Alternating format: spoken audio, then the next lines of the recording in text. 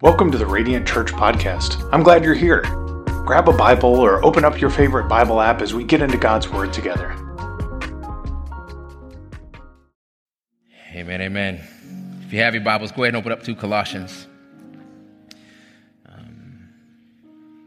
Today is the last day in the book of Colossians, and so I just want to do a quick review of the road we have traveled so far. If you do not have a Bible today and would like one, all you have to do is simply raise your hand, and one of our ushers will put a Bible in your hand. And there's actually a connection card inside of the Bible that is already turned to the page that we're going to be at today. So you can just flip open right to chapter 4. Chapter 4 today. Colossians chapter 4. Has this been a good journey through the book of Colossians for anybody? Amen? Amen. It has been good for me. Colossians chapter 1, this great foundational truth, really focusing on not the counterfeit heresies of the time, but the authentic truth of who Jesus is. And during that time, as we walked through Colossians chapter 1, we reminded ourselves that you don't have to be an expert in all the untruths out there. You don't have to be an expert on every world religion, on every new wind of doctrine. If you know the authentic Jesus deep enough and well enough, you will always be able to spot the lie when you are familiar with the truth.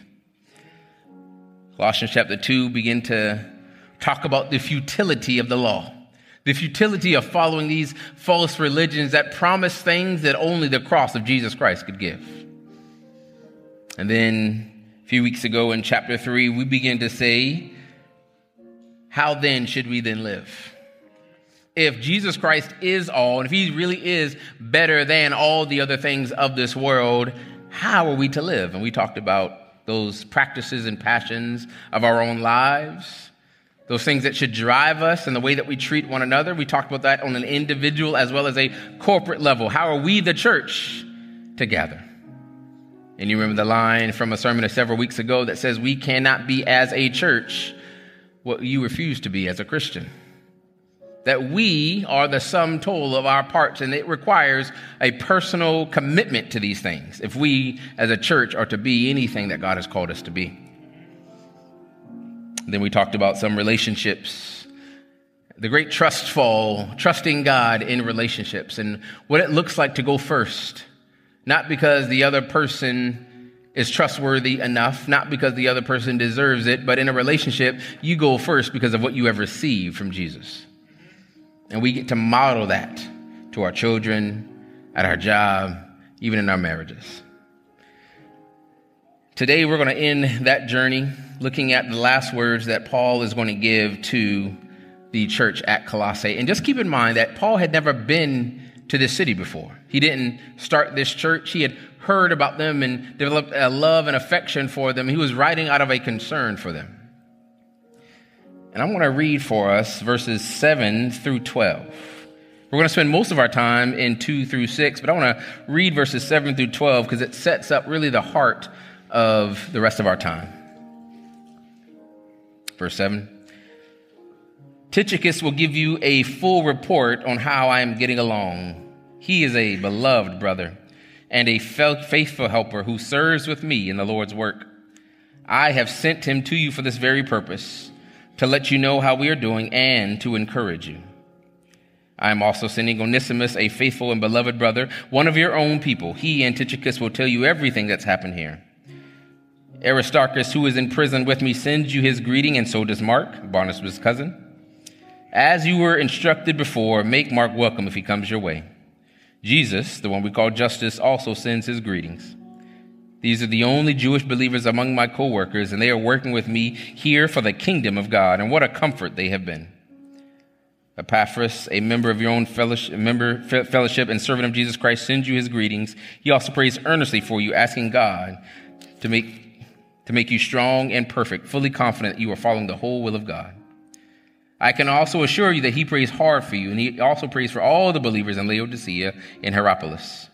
Luke, the beloved doctor, sends his greetings, and so does Demas. Please give my greetings to our brothers and sisters at Laodicea and to Nympha and the church that meets in her house. After you have read this letter, pass it on to the church at Laodicea so they can read it too. And you should read the letter I wrote to them and say to Archippus, be sure to carry out the ministry the Lord gave you. Here is my greeting in my own handwriting. Paul, remember my chains. May God's grace be with you. Would you pray with me? Father, God, I pray right now that you would just do what only you can do, that you would move in power in this place. God, that you would just set us up for a divine encounter with you. Help us, Father, to posture ourselves for your word and to respond with a willing obedience. God, saturate this place with your presence and your power, so that the words of my mouth and the meditation of my heart will be pleasing and acceptable to you, O Lord, my rock and my redeemer. And all of God's people said, amen and amen. Now, I know many of us do not read the end of these epistle letters carefully. One, because it seems to be out of odds with the theological content that we have read before. But there is a reason I wanted to start here, because as we wrap up our time through the book of Colossians, I want us to be sure about what we have just encountered. What we have just done was not just read a theological treatise or tome of unpacked theological truths. No, what we have done is heard the heart of someone who loves deeply the church. Look at the names that he has listed out in here. Those who are serving with him, and even those part of the church of Colossae. Epaphras, I love how he called out in verse 17, Archippus, be sure to carry out the ministry the Lord gave you. He's giving this boy ministry and prophecy instructions from afar. Now, this is incredible because he has kept up with the life and the people of the church of Colossae. That is an incredible feat in first century AD Palestine. Some of us got Facebook friends that we've had for years, and we don't have any idea what they're doing in their life. And all we have to do is just scroll through our feed. Right? So to keep up with somebody from a distance required effort and intentionality. That is what we see, because what I don't want us to walk away from the book of Colossians is God has given us more truth to know only, more things to do only. Paul isn't writing with the heart of a teacher primarily. I believe that he's writing with the heart of a father, a spiritual father, who led to faith the people who planted this church, who felt as an apostle, as an apostolic overseer, one who had unique responsibilities to shepherd this young church towards the faith. And when he heard of a heresy springing up in Colossae, he jumped to action. Does anybody remember where Paul is writing this letter from? Prison. I don't know about you, but if I was incarcerated, the first thing on my mind would probably not be how the church down the street is doing. And yet that was Paul's heart. He was in prison or house arrest or some variation of confinement, and yet he wrote 3, at least, letters from this particular incarceration to the churches to make sure that they were cared for and led well, and the truth was affirmed. That's going to be important for our time today, but let's go back to Ephesians 4, chapter 2. He's giving us his final encouragements here. Devote yourselves to prayer with an alert mind and a thankful heart. Pray for us, too, that God will give us many opportunities to speak about his mysterious plan concerning Christ, and that is why I am here in chains. Pray that I will proclaim this message as clearly as I should. Man, I love this. Devote yourselves to prayer with an alert mind and a thankful heart. The reason I love that phrase, because that is not oftentimes the tone of my prayers, and maybe not the tone of yours. An alert mind, this mind that says I am aware of what God is doing, and I'm aware of what is happening in the world around me, and my disposition towards that which I feel and see is gratitude and thanksgiving. I don't know about you, but many of my prayers have almost an opposite heart behind it. I don't have an alert mind. I have a singularly focused mind, my problems, my issues, my stuff. And instead of coming to the Lord with thanksgiving for what he has already done, it's just frustration for what he hasn't done yet. And so in light of what we know, Paul is shifting even our prayer life as a final way to say, remember who God is and remember what he has doing, and remember who you are, and remember your role in this world. But I want to spend just a few minutes talking about verses 5 and 6. It says, live wisely among those who are not believers and make the most of every opportunity. Live wisely among those who are not believers and make the most of every opportunity. This phrase, make the most of every opportunity, primarily has in view this missionary evangelistic posture that we should have. That as we live in this world, we should be looking for opportunities to invite people to know and love Jesus. We should be living in such a way that we are constantly scanning the horizon of our relationships, looking for an opportunity. Oh, can I talk about Jesus here? Can I encourage them with the hope of the gospel here? Can I share a part of my testimony here? Always looking for an opportunity. And as I begin to just ponder this in my own life, I begin to ask God, why don't I do that more often? And then as I begin to rest on my own heart, I begin to have a deep passion for our church, being a church that is always making the most of every opportunity, realizing that we don't have to go anywhere to do ministry. We just got to do ministry where we are. But then begin to ask God, why is that so hard? How many people in this room love Jesus? Right? It's a good amount of people. Now, don't raise your hand, but I want you to answer the question in your heart. How many people have shared the explicit gospel anytime this year? Don't raise your hand. I kind of want people to raise their hand. Don't do it. Don't do it. Don't do it. Here's what I know, statistically speaking, and from the stories that I've heard, that many of us who love Jesus really only share the gospel with people who also love Jesus. We really only evangelize the found. We're really lamenting the relationships of the lost that we have. And I begin to ask the Lord God, what is this in us? Where we really do love you. We really do have lives that have been changed by you. Why is it so hard to make the most of every opportunity? And then it made sense what we've been talking about this entire time, that Jesus is better than. Here's what I believe, family. We have been stuck in the default setting of survival. And we have no margin for thriving. All of our energy is spent on surviving. We've got no margin for thriving. Let me unpack. Stay with me for just a second. Jesus is better than. Better than what? Anything. Fill in anything in that blank, and the statement would still be true. Jesus is better than heaven. Yes, he is. Right? Jesus is better than the Bible. Jesus is better than church. Jesus is better than... it doesn't matter what you put in that. Jesus is uniquely valuable in all creation. So what's so hard about us living this better than life? A life that is centered in, grounded upon, and nourished by him. And I believe it's because of this. Surviving and not thriving. Surviving and not thriving.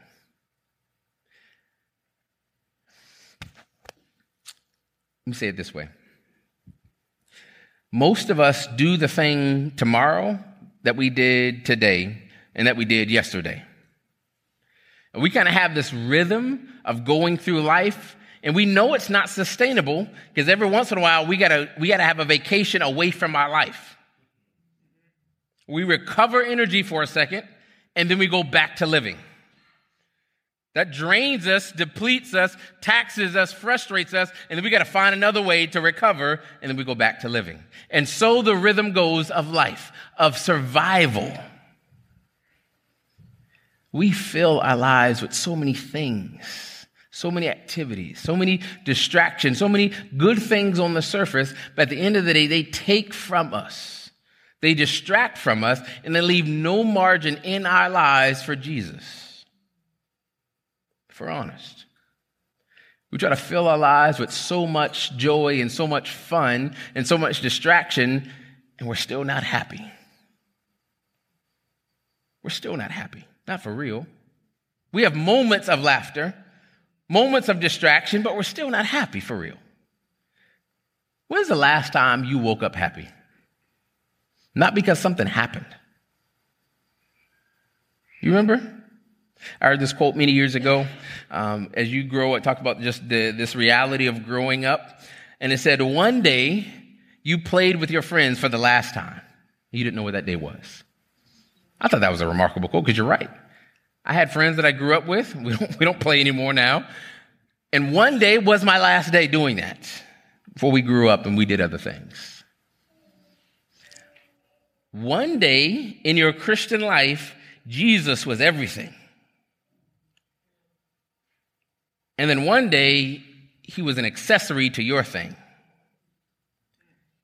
And there was a day where the last day Jesus was at the center, which preceded the first day that he was not.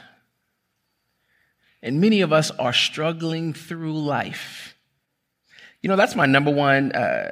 People always ask, like, how do you approach the kind of the sexual revolution, the LGBTQIA, just kind of conversation, transgender conversation? I know several friends who are in that camp, either by their own lifestyles or by affiliation and allyship. My question is always the same. The same question I'm asking you today is, okay, you're getting everything that you want. Are you happy? And they'll always say yes. And then I'll just wait. For real? And if you know them well enough, if you know them long enough, they tell you the truth. The truth is no. Like I'm running the playbook that the world is telling me to run. Chase every desire. Do what makes you happy. Cut off people who disagree. Do everything that makes you fulfilled and complete, and chase you and find out who you are and be that. We're doing all the things that the world is telling us to do. And at the end of the day, I'm still not happy. I'm actually less happy now than when I started this journey. And oftentimes that becomes a great parlay into the hope of the gospel, that maybe chasing your desires is not the path to happiness. But the sad reality for many Christians, those who have been transformed by the grace of God, we fall into the same trap. So this Jesus is better than, we say yes and amen to, and then we go right back to living the way we were living before. And here's what I know. Some of us, it's from a trauma response. Don't leave now. Stick with me. Some of us, it's because of a trauma response. Something has happened in our lives, in our past, in our minds that has shaped us in such a way where we spend most of our life reacting to life. We spend most of our time, energy, and efforts reacting to those things that are real or protecting those things which we think can become real. And here's the sad reality, is we end up, I don't say this lightly, I say this lovingly, we end up worshiping our trauma. Why? Because it decides where we go. It decides what friends we have. It decides when we stay inside, when we leave. It decides when we spend money and when we don't. It decides where we live. It decides when we can smile. It decides when we can make friends, when we need to run away. It decides everything about our lives. That's what you call worship, church. And I'm not saying just turn that light switch off. It was that easy. I know you would have done it already. What I'm saying is we need to recognize that what's driving our lives, even those people who are Jesus people like you, are still not driven primarily or solely by Jesus in the better than life. There's all these other things in competition for living this better than life. There's no margin for Jesus. So those who are making most of every opportunity, this idea of maximizing our opportunities, maximizing our engagement with the world, we don't even see that as possible. We're just trying to make it through the day. We're just trying to get the kids to go to sleep, right? Like if we can just get them to just be quiet for 20 minutes. Like we're shooting for barely living, not even thinking of what thriving could look like.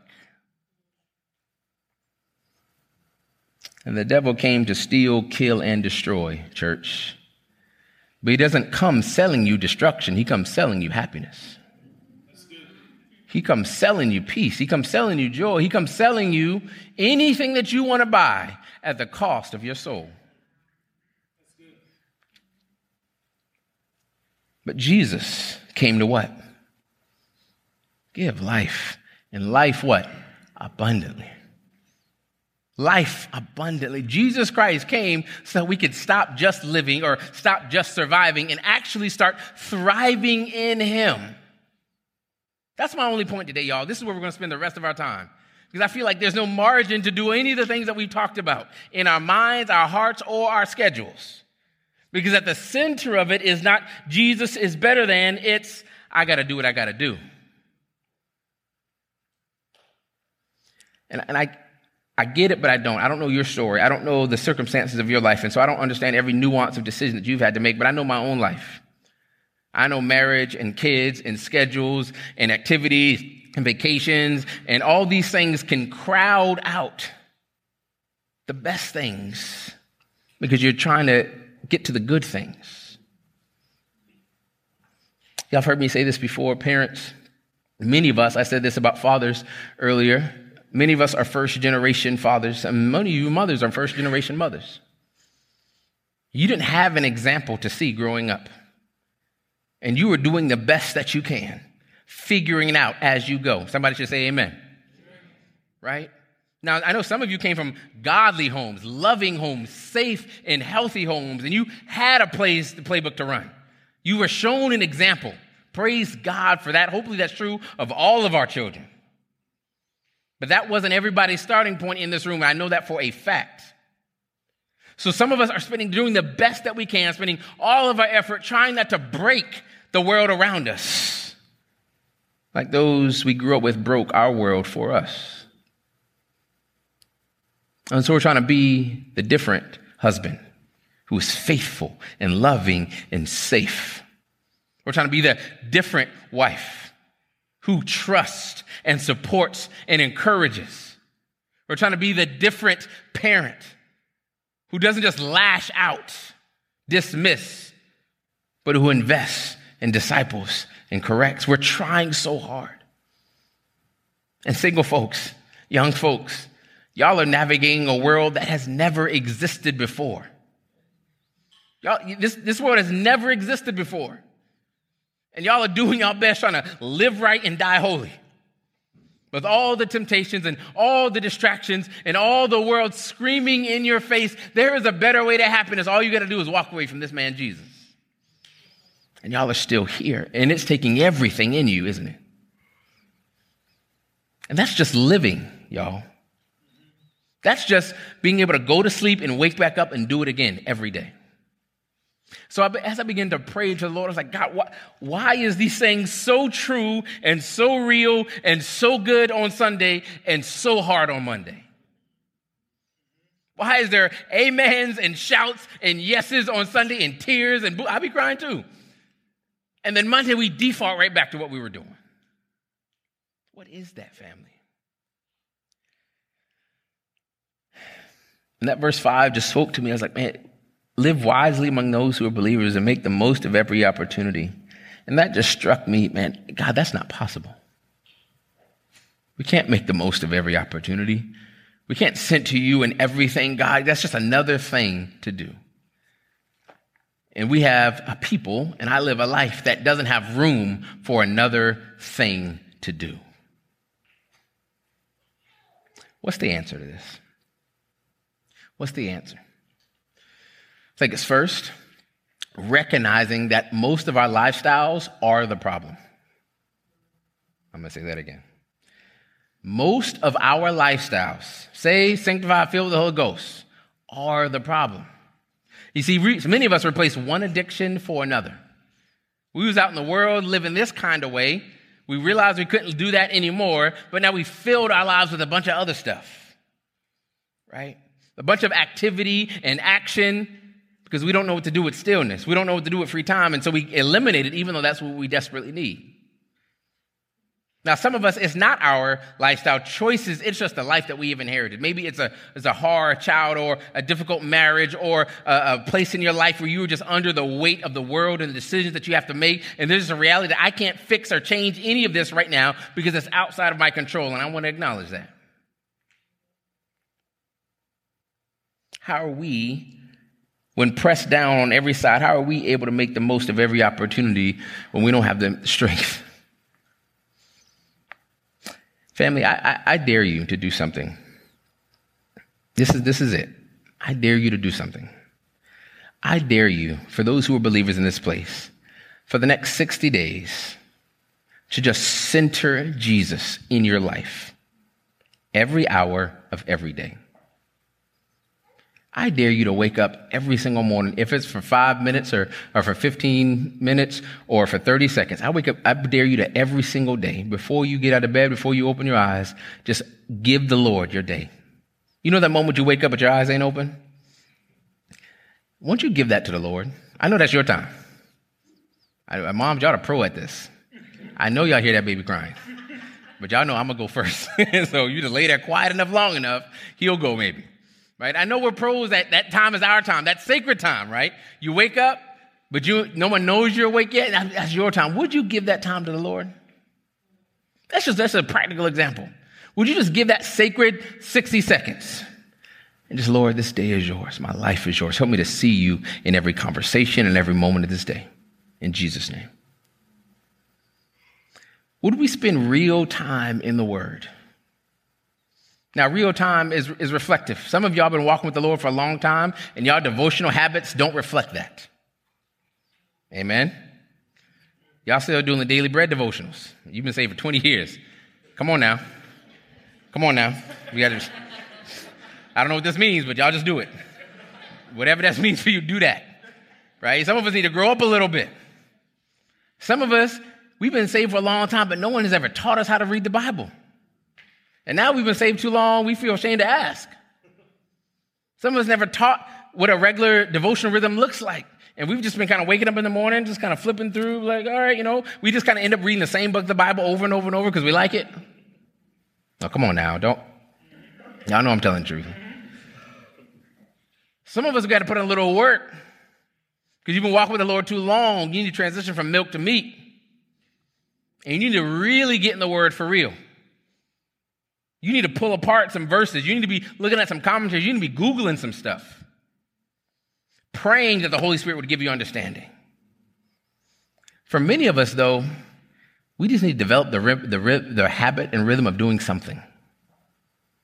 Doing something. The Bible reading plan we have this year is old school and easy.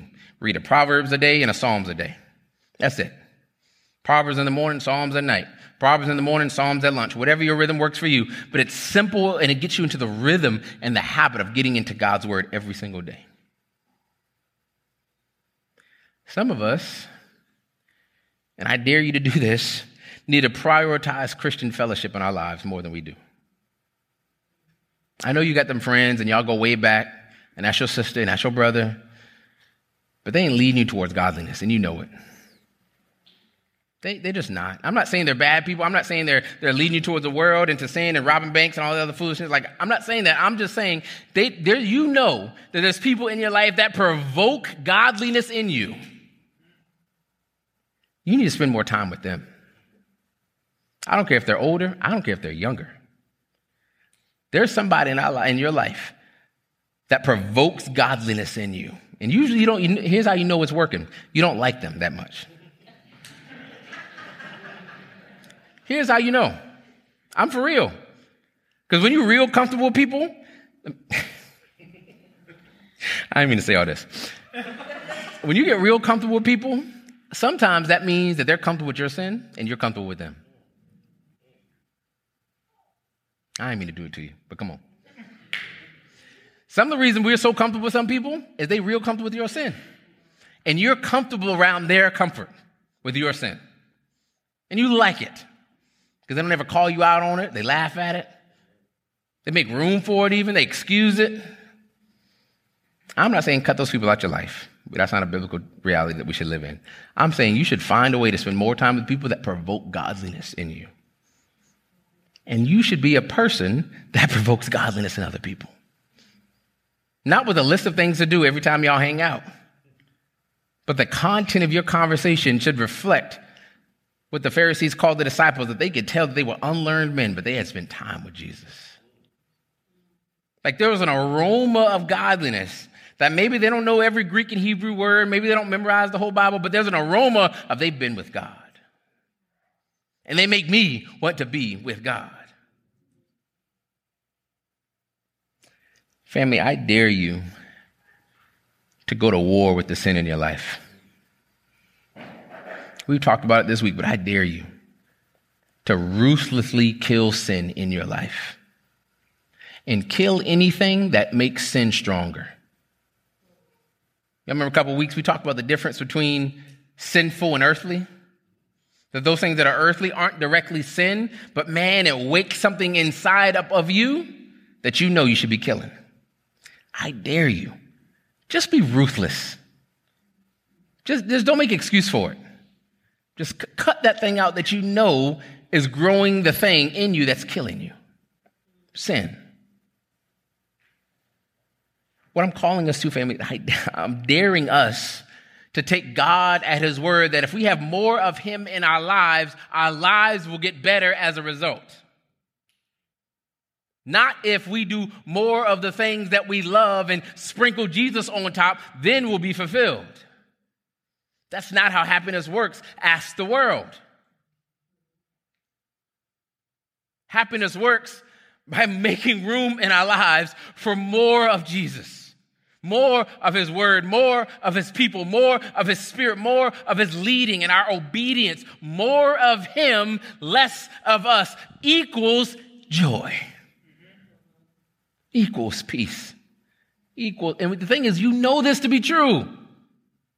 I'm not saying anything that many of you don't know already to be true. And in your mind, you're saying, well, I was going to do it one day. And if I can just get over this season and this thing with my job is real crazy. And once these kids get out of school, like we keep making rooms to make no room for Jesus in our lives, wondering why our lives are crushing us. Family, the call here is the call to joy. The call to joy. The Westminster Confession says that God is most glorified in us when we are most satisfied in him. How much glory do you think God gets from grumpy Christians? From tired and frustrated Christians? From angry Christians? How much glory do you think God gets as God the Father looking at his children? How would you feel as a father watching your child make decisions that's destroying them? God is a father because he chose to reveal him. He could have come as a king only, as a dictator, as a lord, as a creator. He could have been all of those things only, but he chose to reveal himself as a father. And as a father, what he wants for his children isn't just blind obedience. Yes, we obey him. He is God and king. But if we stop at obedience and never even think about tapping into joy that's possible, we missed out on the best parts of the gospel, y'all. We don't just call it news. We call it good news. It's good news. But our Christians sure don't be smiling about it a lot. Why? We ain't got time to smile. We got to take these kids to soccer practice, and we got swim practice, and we got track meet, and I got to get home, and I got to catch up with my shows, and I got to hang out with this person on Saturday, and we got no room for Jesus because we're doing all these good things. I dare you, family. Last one. I dare you to make room in your life for Jesus. Parents, I get it. You want to do for your kids what your parents weren't able to do for you. But you know, the reality is, don't just give them what you didn't have. Show them what you didn't see. Don't give them the stuff that you didn't have growing up. Show them what you didn't see growing up. Show them a mom and dad who love one another because of the love of Jesus. Show them a mom and dad who loves them because of the love of Jesus. Show them that they are not the most important things in this world. Jesus is. I've said this a million times. I believe it's oftentimes crippling to believers with families. Is if you keep living in such a way that your kids are the most important thing, one day they will believe you. And you'll wonder what happened. Man, they used to love doing Sunday school. They used to love coming to church. What happened? Oftentimes it's you that happened. It's us that happened. We've been telling them their whole lives that they're the most important thing. And one day they wake up and you know what? I am. But if we teach them and show them and tell them that, no, Jesus is the most important thing. No, you can't play on that team because they got games on Sunday. Why? Because you're not the most important thing. Jesus is. No, you can't be part of that club. We got group on Wednesday nights. Why? Because you're not the most important thing. Jesus is. And here's the truth. If you keep telling them that long enough, one day they will believe that too. What would your child's life look like if they believed that Jesus was the most important thing? We won't know unless your life looks like that. My life looks like that. I know I've been hitting families heavy, and we don't oftentimes do that, but that's oftentimes where missional activity dies. Single people, man, we on fire for the Lord, serving the Lord, giving. We get married. We're excited we have a partner in missions work. And we're doing life together, and it starts to fall off a little bit. Then kids come along, and we just disappear from the life and rhythms of the church for about 15, 18 years. What I'm calling us is there's a better way, family. Now, I'm grateful that that's not the testimony of the majority of the parents in here. The majority of the parents in here have served faithfully or are modeling faithfully what it looks like to make Jesus the center of their lives. But I know it's not true of everyone. Single folks, young folks, let me say this. You will never have more time in life than right now. Amen. I didn't believe it either. I'm pretty honest with you. You will never have more time. Married folks, am I lying? This is it. This is the freest you will ever be in life. This is the most sleep you will ever get in life. This is the most time you will ever have in life. I know you don't believe it. I know you don't. But hear my heart. Hear my heart.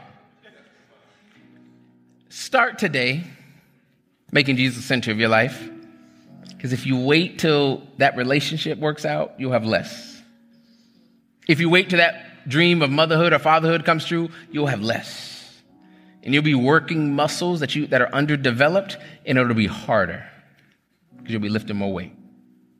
So while you have freedom and time now in a unique way, start. I dare you to start every day in prayer to the Lord. I dare you to spend every day with time in the Word. 7 days a week, Sundays too.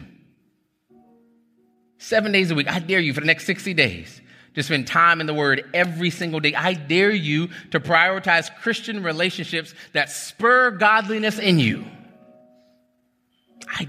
I dare you. Watch God show up in your life. When you stop chasing your desires and ambitions and dreams and your free time and your comfort and your rest, you start chasing the one who actually made you and knows exactly what you need. Family, I believe that'll change this whole church. And that'll make the truths that we have read in Colossians not just stick for a few hours on a Sunday, but become the natural rhythms of our lives. Let your conversation be gracious and attractive so that you have the right response for everyone. God wants us to reflect to the world his character and his nature. That's why he talks about ordering our families. That's why he talks about the foundation of knowing who Jesus is. He wants our lives to reflect his character, but it's hard to do that when we are stuck in survival mode.